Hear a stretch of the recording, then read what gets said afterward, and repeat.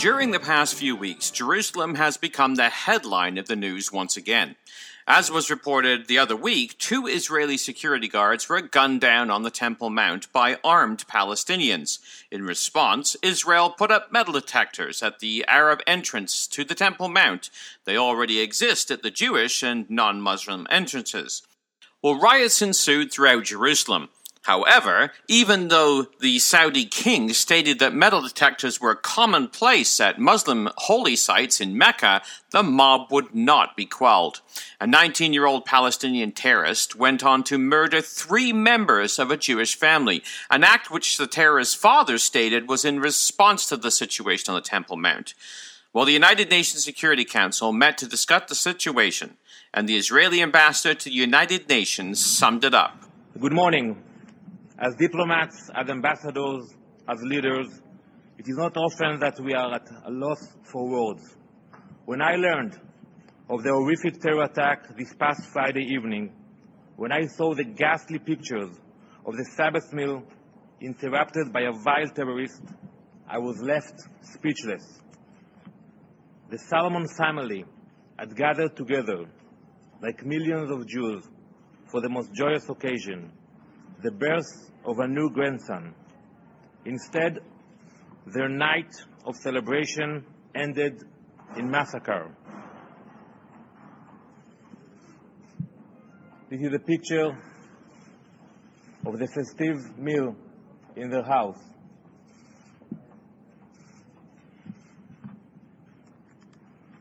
The family had lit the Shabbat candles, blessed the wine, and sat down to eat when the terrorist entered their home. He stabbed his victims to death. He killed Yosef, the 70-year-old grandfather. He slayed Yosef's daughter, Chaya, and he murdered Yosef's son, Elad. He did this all in front of their children and grandchildren. Had it not been for Elad's wife, this horrific attack would have taken the lives of the entire extended Solomon family. Some experts classify these terrorists as lone wolves acting on their own, but we know this is not the case. These terrorists are brainwashed with the same hateful teachings. They are all taught that violence and cold-blooded murder is holy. Instead of condemning this act of terror, calming the situation, and pledging to remove all fanatics from their society, the Palestinians are spreading the most horrible lies. They would like the international community to believe that this unspeakable act of violence is Israel's fault. Don't believe the phony Palestinian outrage. The Security Council is meeting to discuss how to de-escalate the conflict. Let me save them some time. It's quite simple. Demand that Mahmoud Abbas and the Palestinian Authority stop promoting violence. Tell them to stop educating to hate. Make them stop paying terrorists. Well, the Palestinian ambassador to the United Nations, Riyad Mansour, took up the podium and laid out his lies. We always welcome the Security Council to shoulder its responsibility with regard to dealing with issues that threaten international peace and security. And definitely what is happening in occupied East Jerusalem is threatening international peace and security as a result of the aggression by Israel, the occupying power, against the Palestinian people, against Jerusalem, and against an extremely important religious site for all of us, the Palestinians, and by that I mean Al-Aqsa Mosque and Al-Haram al-Sharif.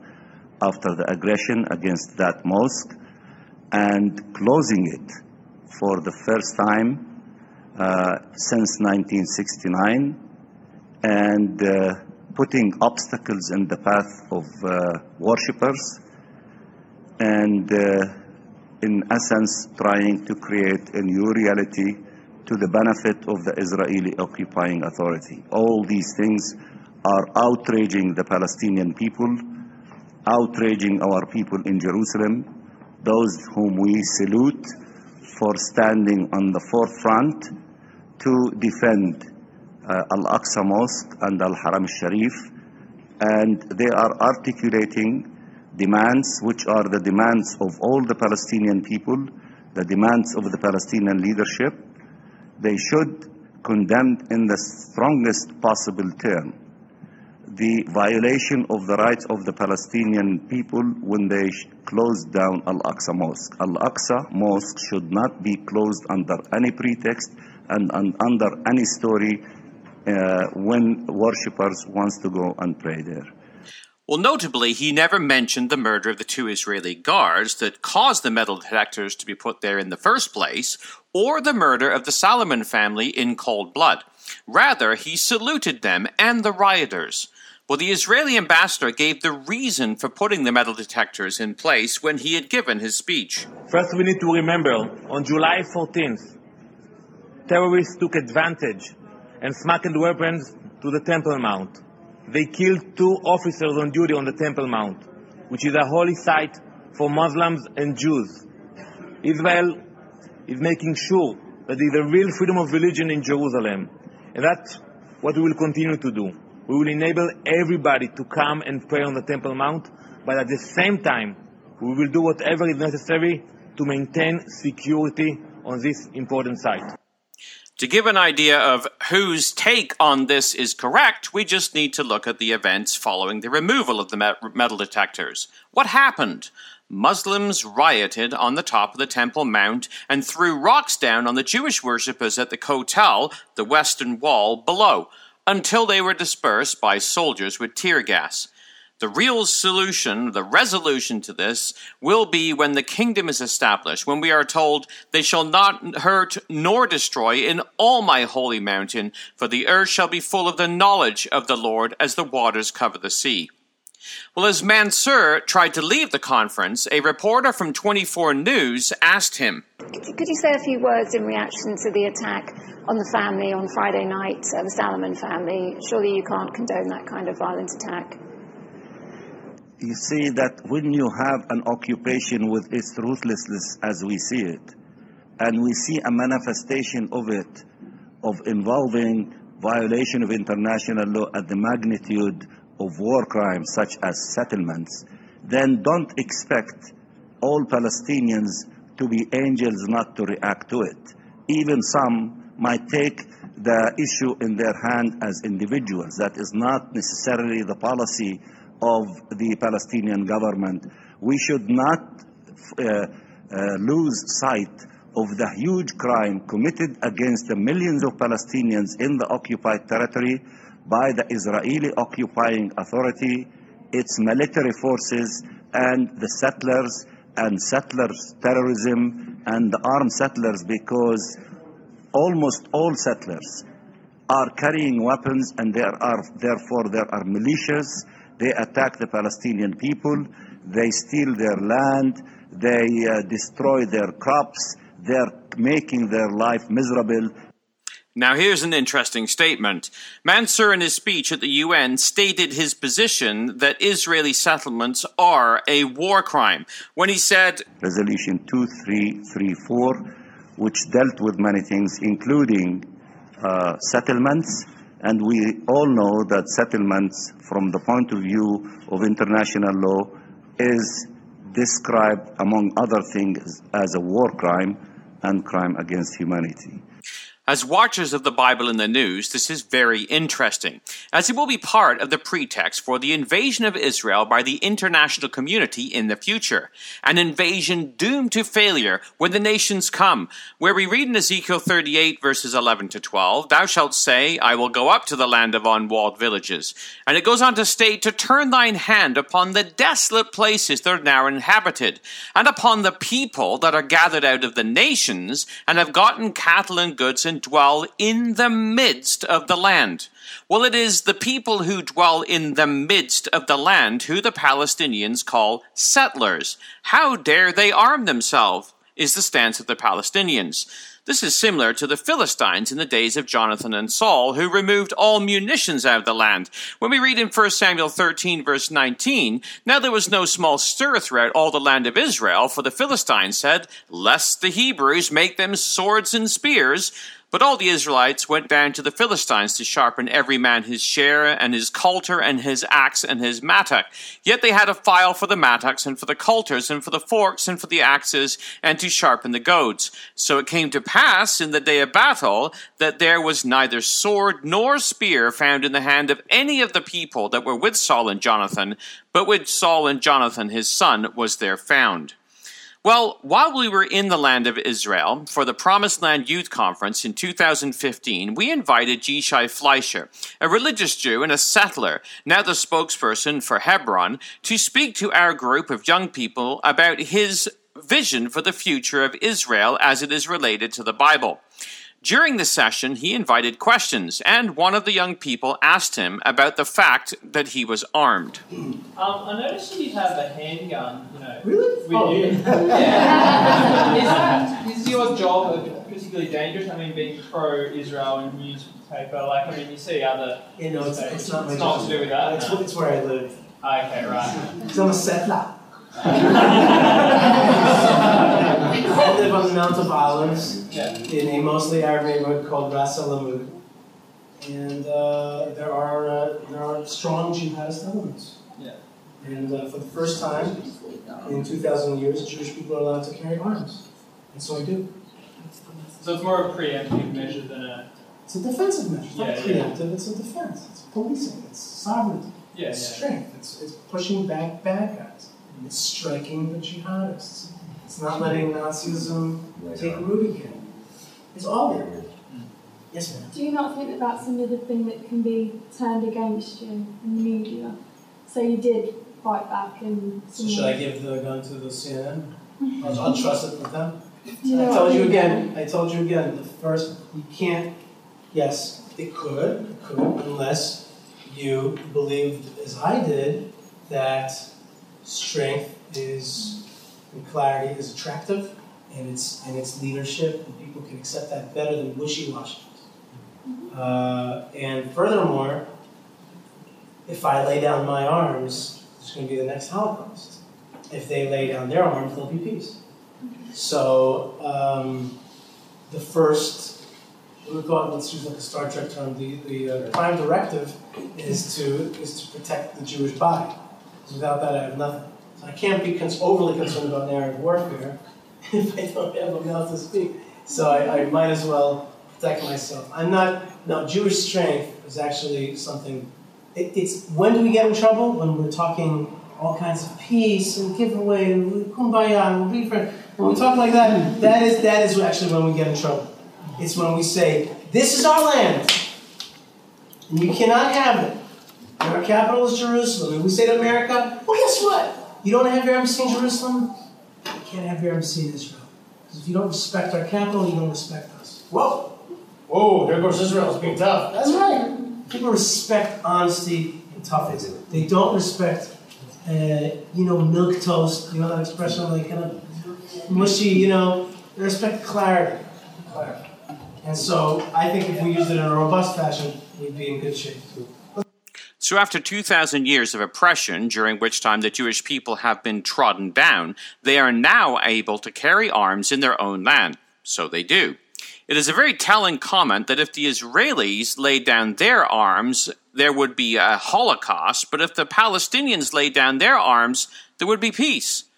Is this fair? Well, it is necessary because the Palestinian ambassador, Mansour, concluded his statement by insisting, and if people think that the Palestinian people are going to live that situation without any form of resistance to it, that is not realistic and that is not fair. Thank you very much. So it is not fair to expect the terrorism to stop? It is legitimate resistance, they state, for a jihadist to enter a Jewish home and murder a peaceful family? That is the hysterical position of the Palestinians. The frightening thing is that the United Nations support it. Well, the issue on the Temple Mount is the heart of the situation. When we were in Israel with the Promised Land Youth Conference, we ascended the Temple Mount, where we calmly walked around. We were not allowed to bring Bibles with us or give prayers. Even though we respected these rules, we were forced off by hysterical Muslims. During Jordanian control over Jerusalem, Jews were not even allowed to worship at the Western Wall or the Kotel. Yet when Israel captured Jerusalem, it opened the Kotel to worship by the Jews, but also allowed the Muslims to continue control of the Temple Mount. The Jews allow the Muslims to worship on the Temple Mount, but the Muslims will force off both the Jews and the Christians. While we hurried off the Mount, our guide, who was a religious Jew, was escorted by a security detail and was berated by hysterical Muslim women who were bussed in daily and paid to harass Jews on the Mount. Well, this hasn't changed much in the past 2 years. The Jewish Breaking News reported last week that Rabbi Ari Abramowitz of the Land of Israel Network was forcibly silenced and detained on the Temple Mount in Jerusalem while leading a group in reciting the Kaddish prayer for the Salomon family, slain by a terrorist in Halamash over the Friday evening. Although the Temple Mount, it said, is the holiest place for the Jews, the Jordanian Waqif, which oversees the security of the Temple Mount, does not let Jews recite any prayers. Well, the world is completely hypocritical in its treatment of the Temple Mount. Muslims can pray and read their holy books there. Jews and Christians cannot pray or bring their Bibles onto the site. Well, many people wonder why Israel capitulated on control of the Temple Mount and allows the Muslims to have control of it. It is a question that has rocketed to the forefront of the news today. Well, in 2015, after we were thrown off the Temple Mount, we put this same question to Yishai Fleischer during his evening with us. His answer is worth listening to in light of the events this past week. With the Temple Mount, what do you see, how do you see practically moving forward with that? I mean, obviously, Moshe Dayan put the Waqif in sort of charge, but how do you move forward with that? Well, let's ask the first question about why did Israel relinquish sovereignty from the Temple Mount? What's the answer to that? Fear. Fear of what? The world. Fear of the world, you say. Right? That's my guess. Fear of Islam. Fear of America. Fear of what? Fear of America, fear of the Western nations, right. Probably more than Islam. So let me give you a newsflash. There was fear involved, but it wasn't because of Islam or the Western world. The fear was, holy moly, there's a temple coming, and that scares the bejesus out of me. Okay? Whoa. I just got eyeball to eyeball with God, and I want to turn around and go the other way. Okay? That encounter with God is an incredibly scary moment. Did you just see what I saw? Did we just win this war in 6 days and smash all the armies and then we took over the ancestral homeland? We're here at the Temple Mount? What does this mean? It probably means something big. and it probably also means that pretty soon I'm going to have to keep the Sabbath and eat kosher, and I'm not ready for that, and I certainly ain't ready for no sacrifices, no temple. Okay? That is scary. To go eyeball to eyeball with God in Revelation, you know what happens? Most of the time, if you see God's face, you're out. Okay? And it is very, very scary. And the Jewish people simply chose to take a step back. Too much revelation. So the Temple Mount is very scary to Jews because it is too darn close to the fire is very hot there. And you just feel very close to the deeper meaning of this world. It's like contact with God. And it's all too real. And it's like all that good old Israeli Zionism, which was based on nationalism, self-determination, the birth of nations, all these good values, secular values, a certain element of communism, socialism, basically self-determination of the secular kind. Well, that gets all blown away if suddenly you're well, this did not happen naturally. And it wasn't my jets. And it wasn't that there was something of a revelation here. The Jews immediately went down to a much less hotter fire, and that's the Western Wall. I could deal with the Western Wall. The Western Wall is much more manageable. It's much more manageable. It's the remnant of the Second Temple, and we wailed the Wailing Wall. Okay, I can live with that. But like full blast, temple, I wasn't ready for that. So that's why Moshe Dayan and company gave the Temple Mount away. The minute you understand that, you understand a lot more about what's really going on. The fear of the nations pales in comparison to standing eyeball to eyeball with the good Lord. And the Jewish people were just not mentally prepared for that. And so the process that we're going through right now is a process of education. When you went to the Temple Mount, little children when you went to the Temple Institute, little children go to the Temple Institute like my kids and learn and accept and grow up with a consciousness that there will be a temple one. And when it comes, it won't be like, whoa, I do not speak that language at all. It'll be much more like, aha, this is what we've been waiting for. So the window was open. It was a little too much too fast. Remember what happened to the children of Israel as they left Egypt and approached the land of Israel? They rejected it. They got afraid of it. It was too much revelation. They had to go to a 40-year march in the desert in order to kill off a whole generation. It will take some more time until the next generation is ready to receive the full consciousness of the time. Well, it is so encouraging to witness this awareness amongst the religious Jews who are turning back to God. It is a fulfillment of the passage of Malachi, where we read in chapter 4, verse 4, "Remember ye the law of Moses my servant, which I commanded unto him in Horeb for all Israel, with statutes and judgments." Well, the children of Israel are remembering, but it is a process, as Yishai pointed out. We read this in Ezekiel 36 and verses 24 to 28, where it says, "I will take you from among the nations and gather you out of all countries, and I will bring you into your own land. Then will I sprinkle clean water upon you, and you shall be free from all your filthiness, from all your idols, and I will cleanse you. A new heart also will I give you, and a new spirit and will I put within you. And I will take away the stony heart out of your flesh, and I will give you an heart of flesh. And I will put my spirit within you, and cause you to walk in my statutes, and ye shall keep my judgments and do them. And ye shall dwell in the land that I gave to your fathers, and ye shall be my people, and I will be your God." Well, this is a process that we are witnessing right now. But, as with all mankind, Jew and Gentile, the struggle between the flesh and the spirit is a tough one. As Galatians chapter 5 verse 17 in the ESV tells us, "For the desires of the flesh are against the spirit, and the desires of the spirit are against the flesh. For these are opposed to each other, to keep you from doing the things that you want to do." But with the right ingredients, namely the Word of God, faith can grow, as we read in Romans 10 verse 17. Faith comes from hearing, and hearing from the Word of God. So this process will be greatly enhanced when Elijah the prophet is sent to Israel. Both the Jews in the land and the diaspora will receive him. We read in Malachi 4 verses 5 to 6, "Behold, I send you Elijah the prophet, before the coming of the great and dreadful day of the Lord, and he will turn the heart of the fathers to the children, and the heart of the children to their fathers, lest I come and smite the earth with a curse." Well, we pray for the day when God will turn the heart of the children of Israel back to Abraham, Isaac, and Yaakov. We are thrilled to see the embryo of this change today. We look for the day when God will fulfill his promise of establishing his temple in the land of Israel. We read in Ezekiel 43 verse 7, "He said unto me, Son of man, the place of my throne, and the place of the soles of my feet, where I will dwell in the midst of the children of Israel forever, and my holy name shall the house of Israel no more defile.